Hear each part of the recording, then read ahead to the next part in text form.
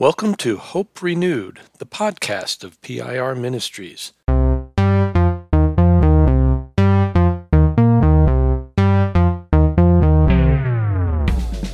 Thanks for connecting to Hope Renewed, the in-depth podcast about pastoral renewal and restoration. I'm Tom Jameson, and along with co-host Sean Nemechek, we explore the issues and challenges pastors face and help cultivate a renewed hope for healthy ministry lives. Well, Sean, I'm very excited about our conversation today because I anticipate it's going to be filled with energy and joy and hope and some really great stories too. So, like many organizations, PIR has a board of directors made up of a wide variety of folks who have experience and insight into the challenges of ministry and how to remain healthy as you minister in those challenges. And PIR's board includes pastors and ministry founders, authors, educators, and denominational leaders, all of whom provide an energy and passion for the work of PIR, and I might say are incredibly supportive of each of us laboring in that work. Each one also brings a unique perspective and expertise in ministry that makes us a deeper and richer organization. So how cool is it to be able to sit down today with one of our oh so wonderful board members and friends, Shalini Bennett? Yeah, it's exciting. I've known Shalini for a number of years. Her husband, Bayard, was one of my seminary professors, and so I got to know them years ago, and it's just been a delight to get to know them over the years. And during the pandemic, I had the privilege of being in a small group that met together at her house for church. We would meet out on the deck and talk together about Scripture, and boy, those were some rich conversations. And I have grown to appreciate Shalini's heart for pastors. And so, Shalini Bennett, we just want to welcome you to the Hope Renewed podcast. Thank you so much. I'm delighted to be here. So we always start by asking our guests to just tell us a little bit about their story, what they do, and how God led them to the place they're in today. Okay, well, it's kind of funny when Tom was introducing by saying what amazing people there are on the board. I wanted to add, and then there's me. So, No. we have all these amazing people, and then there's me. So I'm originally from India. That's the origin of the name Shalini. I come from a family that's been Christian for generations in India. Grew up in the United States. I can't remember a time I did not love the Lord. Married my husband, Bayard. He did his PhD at the University of Toronto. Through this whole journey of ours, moving around and I guess doing ministry, because my husband is getting a PhD in theology, I feel like I'm this church lady, I guess. I had a business career, but doing Bible studies, working for the Lord. I was spending a lot of time working for the Lord, doing things, but I really wasn't knowing him. I wasn't encountering him personally. And we were doing a workshop on evangelism. We had hosted a workshop on evangelism. And the person doing the workshop said, if you are not spending time daily alone with the Lord in prayer and in the Word, you don't need to get a workshop on evangelism. You can't introduce people to someone you don't know. So you don't need to be doing this. And that really cut me to the heart because I'd spent a lot of time in the Word in order to teach someone else, with a commentary, praying for the ministry, but never just me and the Lord with no agenda. Yeah. Not some work to do, not something to teach, but just me and the Lord. So I set a goal that I would spend 15 minutes a day. And it doesn't sound like a lot. I had planned 5 minutes for scripture, 5 minutes for prayer, and 5 minutes for journaling. And that seems like such a tiny amount, but for me, it was enormous because prayer without a script of something I was trying to do, it felt like talking to a wall, quite frankly. And reading scripture, I had a Canadian Bible Society lectionary. So it just these passages, and I had no context. Like, I had studied the word a lot. I would read it and think, this feels like eating cardboard. I don't, this is not filling me. And I'm talking to a wall, and what am I journaling? So it would look like this. I'd read the passages and then think, oh, I gave myself 5 minutes and now I have 2.5 minutes left. So I guess I'll read them again. And then for journaling, I would think, I have nothing to say. I don't know what I'm going to say. And I would write, I don't like this passage. I don't know why it's here. Like, okay, that took up 30 seconds. Now I have 4.5 minutes left to journal. Like, then I'd write, I really don't like this passage. I remember reading, I've never seen the righteous forsaken, and going, that's just not true. In fact, I don't like it and I don't think it's true. I feel like I've seen the righteous forsaken. So I was just being real with the text, though, and with the Lord, but being just unable to know what to do with it. And then, so we're going along, and suddenly I'm reading about Jacob and Esau. And I hear, after Jacob has stolen Esau's blessing, I hear Esau saying, Father, is there no blessing left for me? And suddenly I saw myself completely differently. I've been doing so much good work for the Lord. I felt like I manipulated every situation so that I could rescue everybody. And that I kept people from encounters with the Lord because I was rescuing them. I was making sure they never got to a point where they needed God. I was saving them. And suddenly I saw myself, I'm Jacob the manipulator, and I have robbed them of their blessing. Wow. And I hear Esau saying, Father, is there no blessing left for me? And I've lived this life where, in addition to stealing people's blessings, I have been doing this little kind of mental calculation. Jesus died for my sins, and now I'm going to make sure no more sins get put on the cross. I'm going to take care of that little ledger. So when I do a bad thing, I fix the bad thing. I do a bad thing, I correct it. So my ledger is always clean. But now I don't know how to fix this. I can't. Jacob cannot give Esau back the blessing that he took. It's gone. And I am overwhelmed and horrified by this. I cannot undo time. I can't even explain to people what I've done. And so I fall into this place where I can't eat, I can't sleep, and I can't pray. I'm terrified to read scripture, and nobody understands what I'm trying to say. I can't explain this to anybody.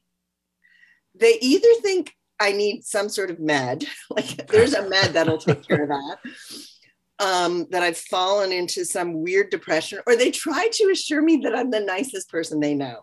I'm like, of course I'm the nicest person you know. That's the problem. That's my whole point. I'm not nice. And nobody understood. So it was so lonely. And this goes on for a week. And then Sunday morning, I think, okay, I can read the scripture again. I can at least do that. I'd fallen into this on a Monday. So now this is Sunday. And the passage is Jacob meeting Esau again. And I think I'm going to throw up. I can't remember the story. I can't remember what's happened. And I fell on my knees by the side of the bed, and I'm reading, and I'm shaking. And I'm reading Jacob going, okay, so I think Esau's going to be bloodthirsty. So I'm going to put a whole bunch of animals, and they're a gift to him. Like we're going to divide everything in two. And I'm just going to try to make this right. And I'm going to try to appease Esau, make him happy with me. I'm going to even put my family in order of my preference so that no matter how bloodthirsty he is, maybe by the time he gets to Rachel, who I really love, he'll be tired. I don't know. He's just calculating. He's calculating how he's going to get out of this. And he sees Esau. Esau sees all this stuff. He says, what is this stuff? You're my brother, and I love you. And I wept. This is the word of the Lord. What is this stuff you've put here to make this right? You are my daughter, and I love you. And that's my answer to you.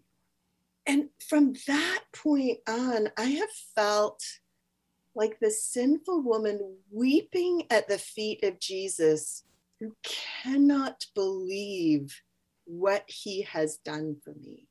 Everything's been kind of an unfolding from that. I'm just so struck by the obviously the power of that story, but reflecting on how many pastors, ministry leaders struggle with that exact thing. Yeah. With the dryness, with the desert feeling, with the trying to rescue everybody. Yeah, and then the Messiah complex, and how you frame that so powerfully that when we seek to save people, we keep them from the Lord. It's almost as if we're saying, you don't really need Jesus because I'm enough.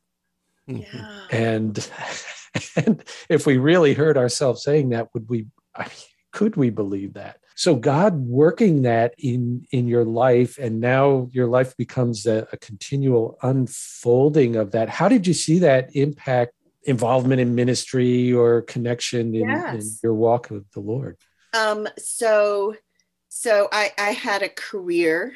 I was, in the words of Roy Yankee, I felt like I was all that in a bag of chips. I had fancy titles, fancy suits, fancy stuff. It was a job that came with plenty of stuff, plenty of pretty stuff. And when Bayard got his job as a professor at Grand Rapids Theological Seminary, it was Grand Rapids Baptist Seminary at that point, we came to the US. We'd been in Canada. I was a green card holder. He got the job in March 2002, after September 11th. Before September 11th, we would have driven up to the border, and a guy married to a woman with a green card, or who had a green card. I didn't at that point because we had been in Canada for 14 years, but we'd been married for 15 years. We would have just gone through. But at this point, it was just a mess. So coming here, I couldn't work. I wasn't anybody. We were waiting for me to get my legal status for working. And I went from being a woman with a title to being the professor's wife and my children's mother. And I went from, we had a life where my job enabled us to afford someone who could clean our house. And I remember washing my floors, feeling very satisfied with myself, saying, Lord, look at me. Last year I was doing $1 million deals, and look at how humbly I'm here washing the floor. And the Lord said so clearly to me, isn't it nice to do something real that matters? Ouch. Ouch. I was like, okay, that was a reorientation. And so life starts to unfold, and I'm present to what the Lord is doing. And I will say I was a very, very competent person in the business world. I got great reviews. I did things on time when I was supposed to do. I am a mother who passionately loves her children. I'm on the way less competent side of that.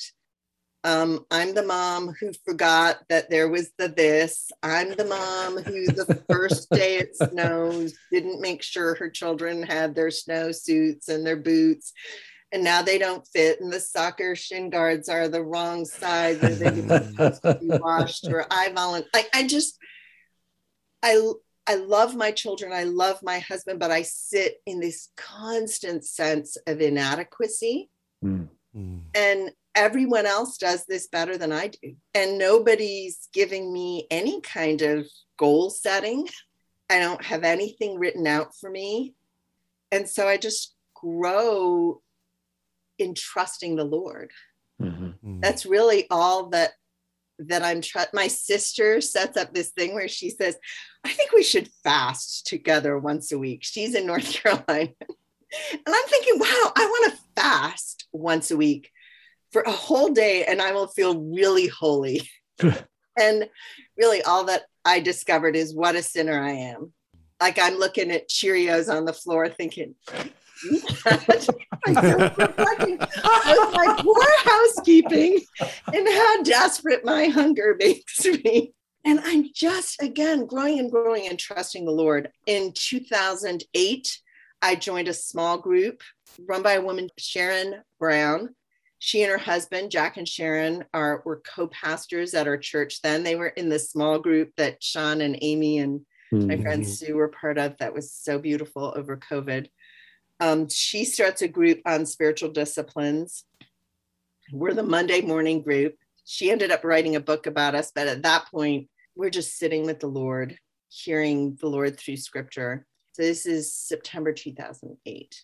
2009, my sister's husband leaves her. And I kind of glossed over I didn't mention my sister. We left India because my sister got polio. I was 14 months older than she is. She was 3 months old. She was completely paralyzed. My parents were seeking medical treatment for her. I learned to want to become the savior from wanting to rescue my sister, my beloved sister. In my mind, there had been that kind of thing going on at the back. We're very much peers. It wasn't that.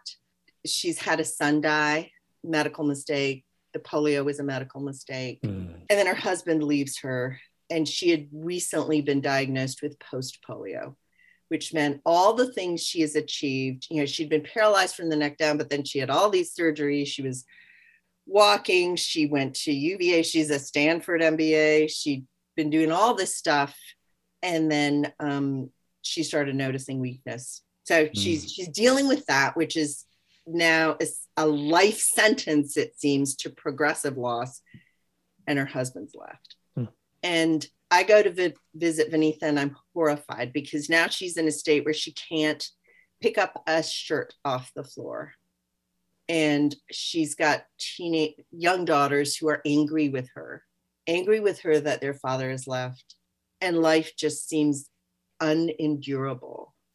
And I can't do anything. And so I come back, and we're doing this practice of sacred reading of scripture. And we're reading from Matthew, come to me, all you who are heavy laden, and I will give you rest. Take my yoke upon you. And I burst into tears and say, that's a lie. His yoke is not easy, and his burden is not light. That is just a flat out lie. And I'm weeping. I can't bear this anymore. And everyone listens to me. And my dear friend in this group says very quietly, Shalini, you need to resign as your sister's savior. She already has one. So I come home and I have it out with the Lord. Like, Lord, you want to know why I think I'm my sister's savior? You want to know why? Because you have been a lousy savior. That's why. And I feel the Lord just putting his arm around me, like a father with an overtired toddler who's just had a temper tantrum right on the floor in front of them. Because I'm weeping. How could you make her so weak? How could you make her so weak? And he puts his arm around me and says, "Oh, honey, she's not weak. You're blind." Wow. I made her the strongest woman on the planet. She depends on me for every step. She depends on me for every breath. She will stand before the gates of hell and declare that I am enough. One day, you're going to sit with me and the angels, and we're all going to laugh that you thought I made her weak. She's strong. You're blind. Wow. And that changed everything in my walk with my sister. Suddenly, I'm not her rescuer. I'm not her savior. I'm the one reminding her of how the Lord is interacting with her, how he is present, but not her cheerleader. I'm weeping with her at the pain of it. I can be fully present because I don't have to be anything for her. The Lord has got this. He has equipped her. He has called her. He is here. And I am just privileged to be her companion on this journey. And she starts writing, and I'm editing for her. She's writing because she's in a writing class, and this prof says she should write a memoir. She thinks she's going to write her memoir. It's funny, she submits the book manuscripts, and she said, "You know, when you get a rejection within 30 seconds of your submission, you can pretty much be assured they didn't write it. They're just saying, this went through my filter of, have I ever heard your name before? No. Thank you, but no." No platform. Thank you, but no. So then someone tells her she needs to start a blog. And she doesn't know what a blog is. I'm helping her edit. And here's the fun part about the gift I have in editing for a blog writer. I have the attention span of a fruit fly. So it has got to interest me in 2 sentences, or I don't want to read the rest. And I was like, I don't want to read this on my phone unless it's interesting. So I contributed that to her writing. A couple months after she starts writing, she feels compelled to write this piece about grace and how we all desire saving grace. We all want the Red Sea to part. We want delivering grace to be rescued out of our situation. But none of us wants sustaining grace. We don't recognize it. Manna, day after day. And it's manna that knits us to dependence on the Lord. Being rescued does not. Being delivered does not. And she writes this beautiful piece, and she feels the Lord inviting her to send it to Desiring God. And John Piper's sermon on Job had an enormous impact on her after her son had died. And really, bottom line, it was hearing that she is not living God's plan B, but she is living God's plan A. God is Satan, not Satan's cleanup boy, that God is sovereign. Yeah. So she wanted to send this to the Desiring God website. And the Desiring God people contact her and they say, number one, we don't accept unsolicited blogs. Number two, we had just talked about the fact that we do want some pieces on suffering. And since this is about suffering, we think we will read it, but we can't tell you when we'll read it. And we may never get back to you. So don't get your hopes up. And within a week, they had contacted her and said, okay, who's your pastor? And we want to run this. And she now writes regularly for Desiring God. And she ended up writing a book.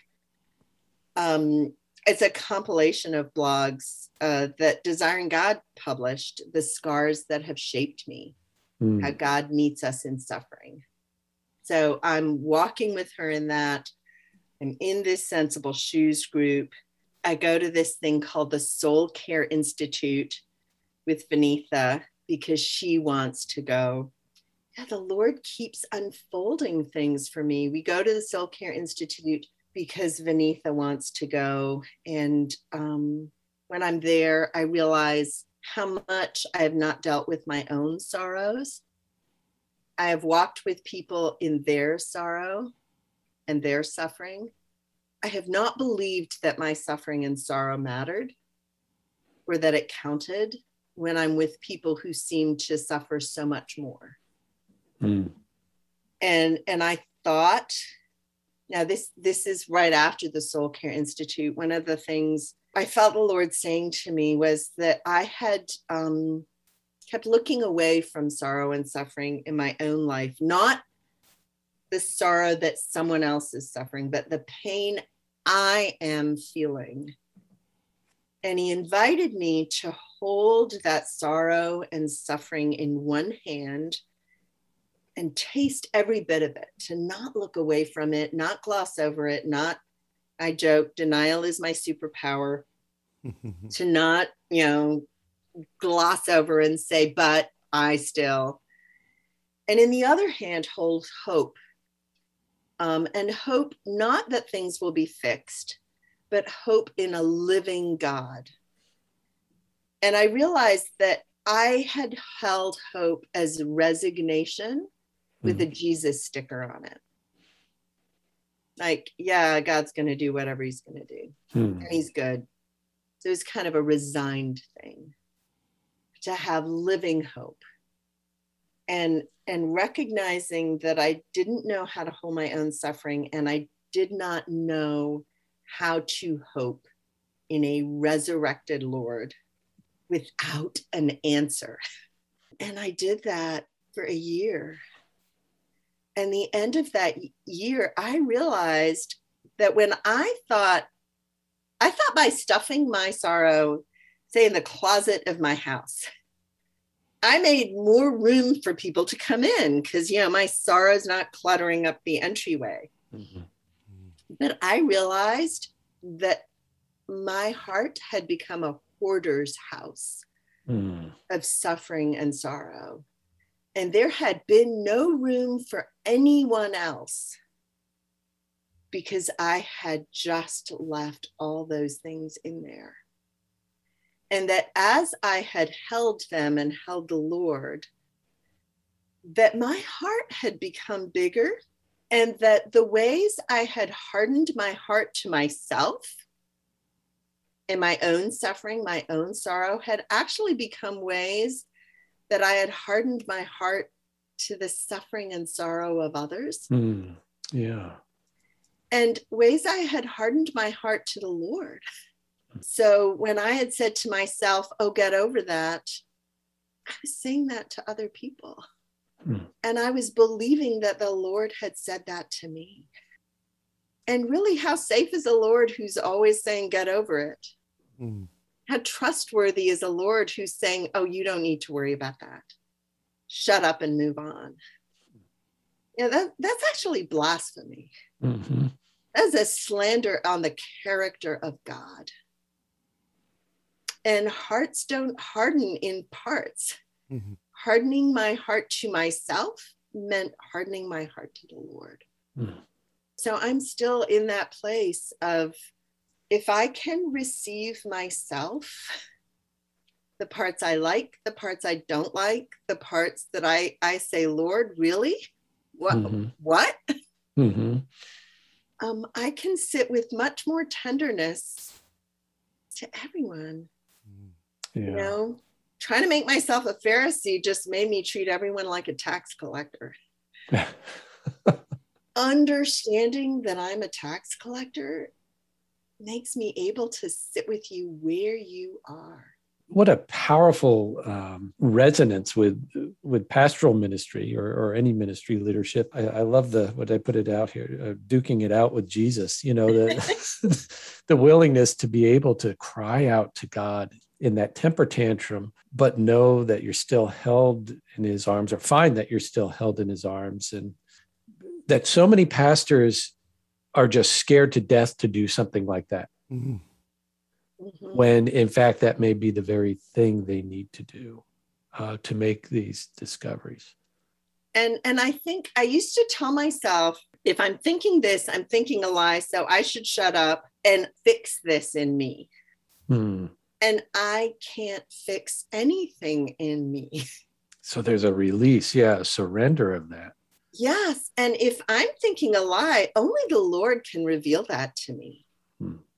So I need to bring myself as I am, because I have no one else to bring to him. The only one I have is me. I have the me I wish I was, that cardboard cutout girl who's got, Jesus stickers plastered all over her. And the Lord goes, what is this stuff you're bringing me? Who is this cardboard girl you're wanting me to see? You're my daughter and I love you. He just keeps saying that to me. And that's really my journey. And I keep ending up in all kinds of places where I have the privilege of walking with people, and I'm really not qualified in any worldly sense. I have a chemistry degree. I have a chemistry degree from a good school because I want to be a cardboard cutout smart girl. I'm a horrible chemist, but I graduated with honors because I will work that hard to not be me. I will work that hard for worldly acclaim because I think me is not enough. And now it's not whether me is enough or not. God is enough. Amen. And he has called me. And all I have is him. And he is enough. Shalini, as I'm hearing your story, I'm just amazed at how much really this embodies biblical lament. The type of fierce faith that it takes to step out from behind that cardboard cutout and to be raw and honest with God, and even sometimes accuse God, but still hold on to him in faith and hear from him that you're loved and you're cherished and that God is still God and he's still on the throne. All of this just opens up so much space. I think this is one of the most needed things in the church, especially in America today. And I just want to explore a little bit. How has opening your heart to that suffering also opened you up to joy? Because I find there's a corollary there. When we're raw and honest with God about the pains that we're experiencing, it also releases our heart to experience joy. Absolutely. Because, it takes a lot of work to not be me. It takes a lot of work and energy to keep suffering at bay.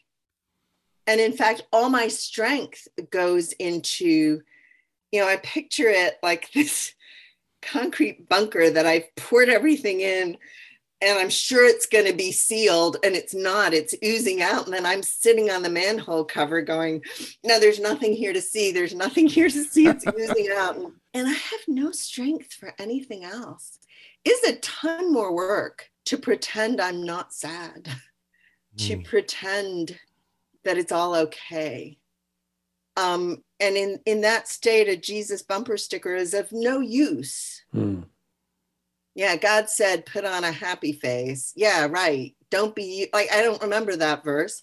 And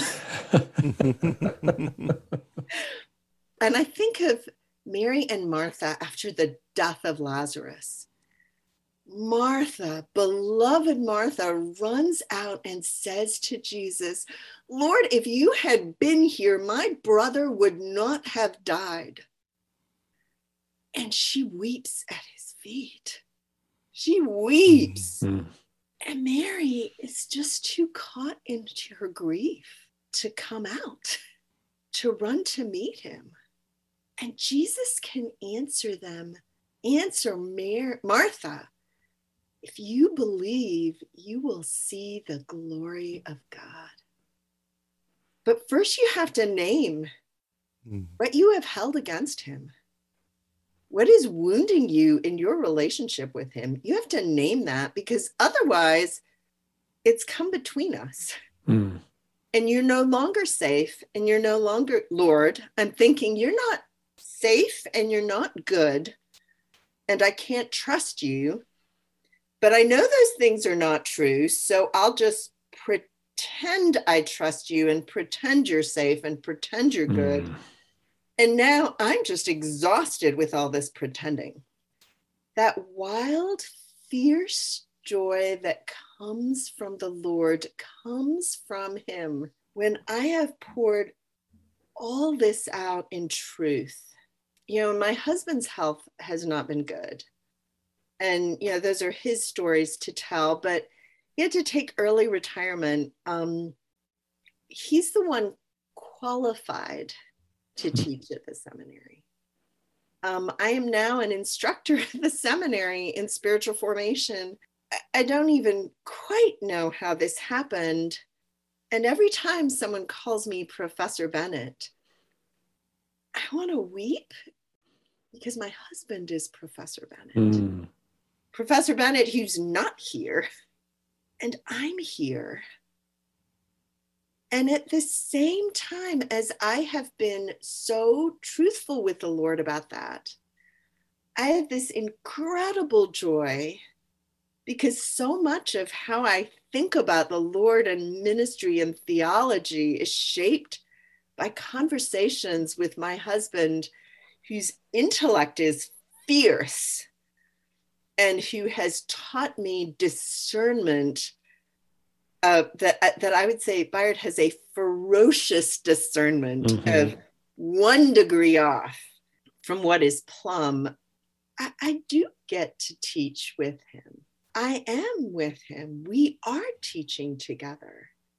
And that's a joy. That can only happen in the Lord. It doesn't really make sense humanly.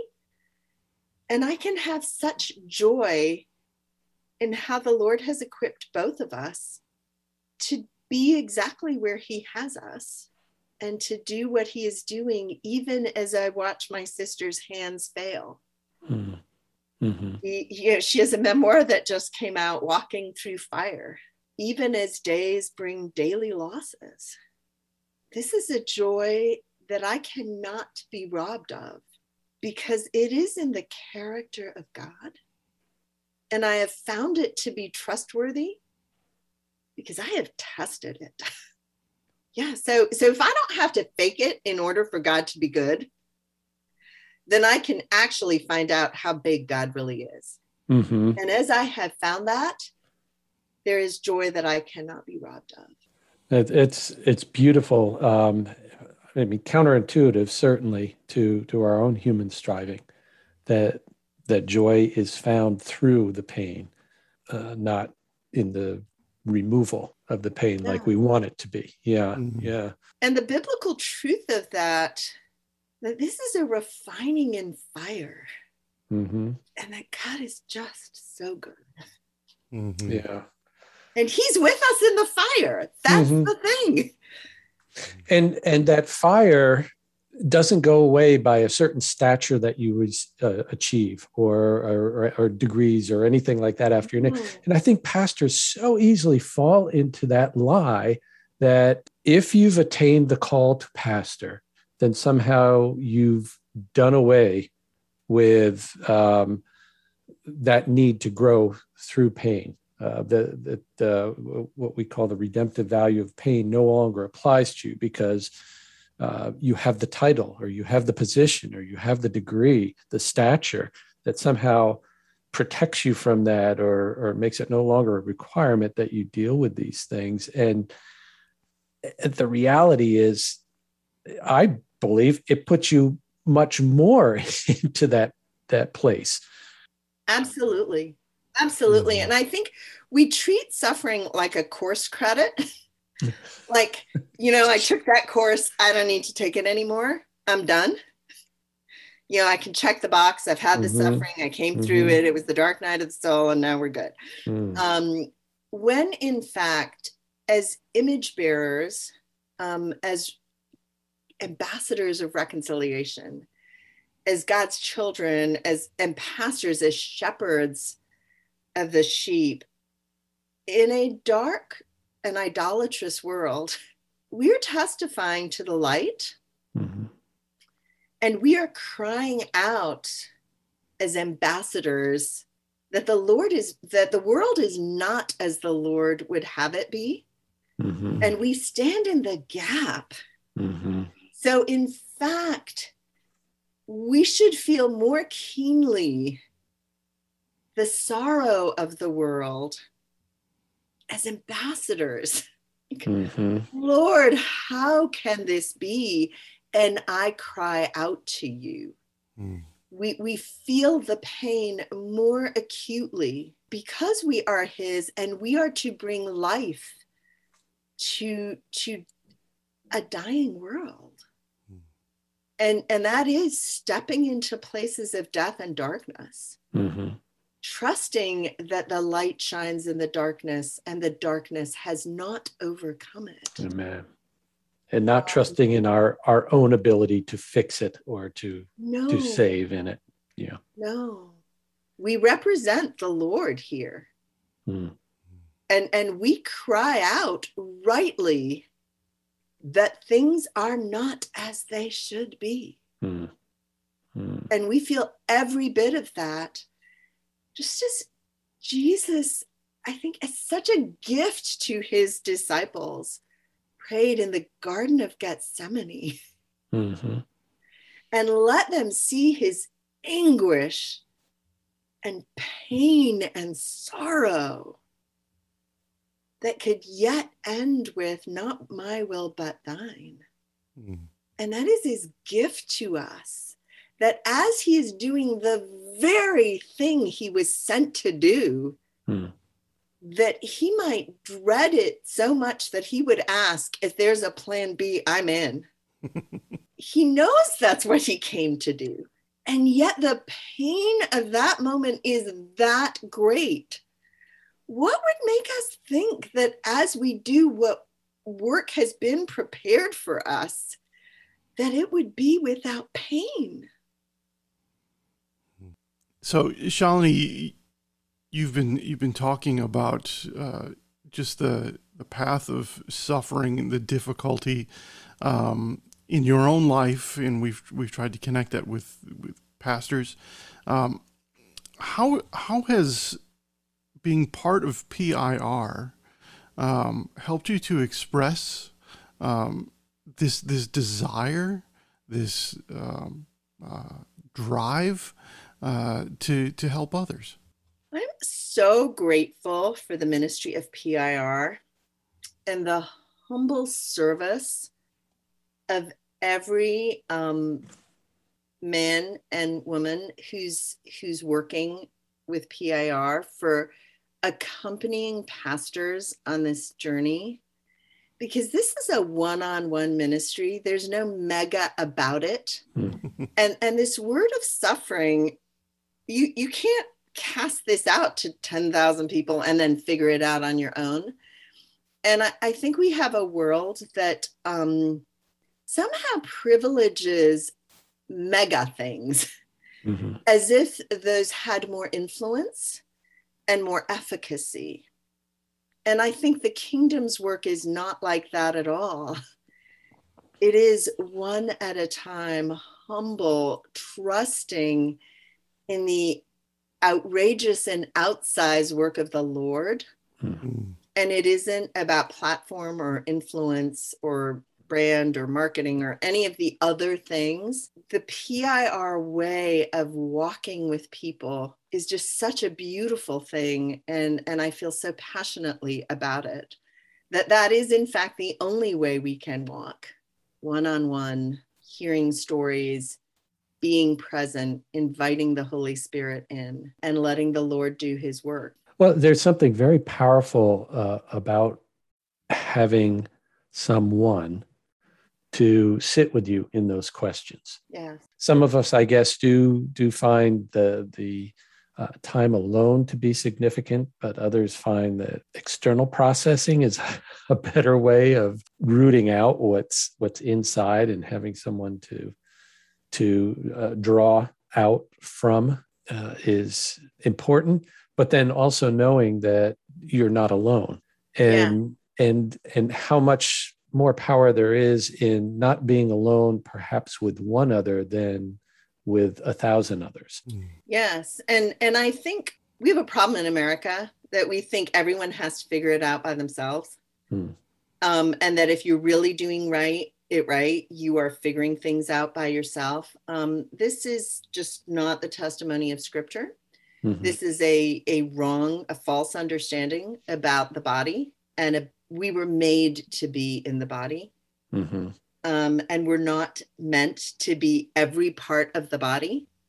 And in fact, there are great warnings in Scripture about taking other people's roles and to stay with what the Lord has entrusted you with, but not feel like you have to be things that other people need you to be, but just sticking with what the Lord has entrusted you with will naturally mean the body has come around you. Just like me in that group doing just so many groups. My life is filled with believers who have spoken into my life, who have walked with me, who have, a lifelong Emmaus walk where the Lord is with us as we pour out, and things become clear. I just can't emphasize enough the body. And I love how PIR really believes that the entire body is needed in all the work of ministry. Yeah, the Christian walk is not a solo endeavor. Yes. Should not be a solo endeavor. You have misunderstood if it is. Yeah. And yet how easily isolation afflicts pastors and ministry leaders, because for some reason we think we need to go it on our own at this level. Because no one understands, or it would be a sign of weakness if I needed someone else to be on the journey with me, or I'm supposed to have it all together. Why would I need someone else? And then Jesus wouldn't have had disciples if it was just a one man. Like he's calling us into a body. And I can't say enough how much that sense that I have to do it by myself is actually a form of idolatry. If you have cut other people out, you are cutting God out too. So you bring such a richness and a depth. I'm going back to those two words that I shared at the beginning that extraordinarily qualifies you to serve in the role that you do with PIR, because I know just in talking with you today, Sean and I both are just energized. Sean, I am appropriately jealous and envious that you get to spend time with Shalini and Byron in greater quantities than I'm able to, but just how deeply encouraging it is to us as we seek to discharge this ministry God's given us. But what word of hope or encouragement would you like to share today specifically for those who are listening? The Lord is able to do more than you can even ask or imagine. The Lord is nearer to you than you are to yourself. And the word that the angel says to Mary, the angel Gabriel says to Mary, for no word from God will ever fail. Shalini, it has been such a gift to sit with you again, as it always is. I love every time we have a chance to talk about the Lord. I come away so challenged and enriched, and today is no different. So thank you so much for taking the time to be part of the Hope Renewed podcast today. Thank you, Shalini. Loved being here with you guys. And as always, we invite you, our listeners, to rate and review Hope Renewed in iTunes or your favorite podcast app, and to share this podcast with your friends on social media. It's a great way to help us continue to bring hope to others. Thanks for joining us today. It is our prayer that the God of hope may fill you with all joy and peace in believing, so that by the power of His Holy Spirit, you may abound in hope. PIR Ministries partners with God and the Church in the work of pastoral renewal and restoration to cultivate new hope for healthy ministry lives. You can learn more about us at our webpage, pirministries.org. or email us at info@pirministries.org. Thanks for joining us for Hope Renewed, and remember, the hope Christ offers will never put us to shame.